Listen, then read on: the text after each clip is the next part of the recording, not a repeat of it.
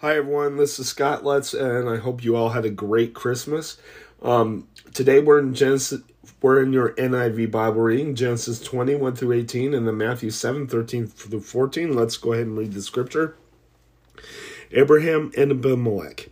Now Abraham moved on from there into the region of the Negev and lived between Kadesh and Shur. For a while he stayed in Gerar, and there Abraham said of his wife Sarah, "She is my sister."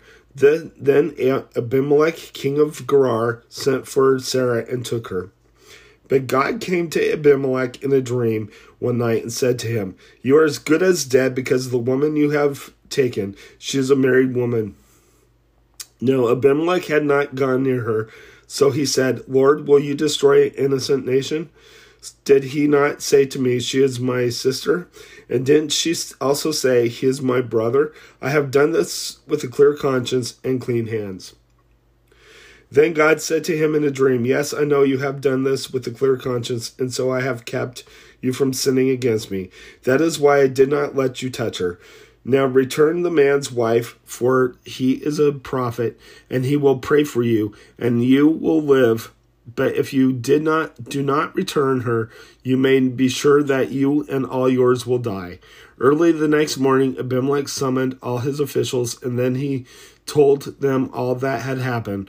They were very much afraid. Then Abimelech called Abraham in and said, "What have you done to us? How have I wronged you that you have brought such great guilt upon me and my kingdom? You have done things to me that should not be done." And Abimelech asked Abraham, "What was your reason for doing this?" Abraham replied, "I said to myself, there is surely no fear of God in this place, and they will kill me because of my wife. I apologize, my dogs are going at it. Besides, she really is my sister, the daughter of my father, though not of my mother, and she became my wife. And when God had me wander from my father's household, I said to her, 'This is how you can show your love to me. Everywhere we go, say of me, he is my brother.'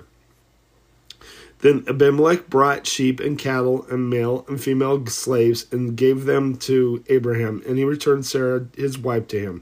And Abimelech said, 'My land is before you. Live wherever you like.' So Sarah, he said, am giving your brother 1,000 shekels of silver.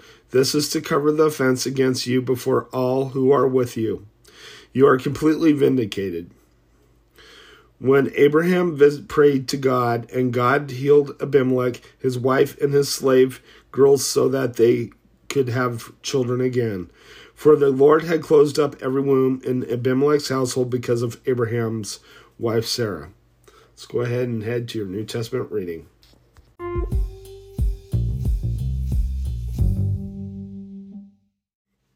Okay, so now we're in Matthew 7, 13 through 14. Let's go ahead and read the scripture.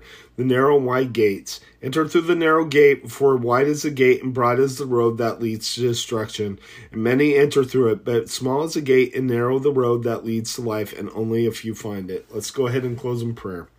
Lord God, I just praise you. I lift you up. I thank you for who you are. I ask that you be with us. Watch over us, I pray. In Jesus' name, amen. God bless you. Have a great day.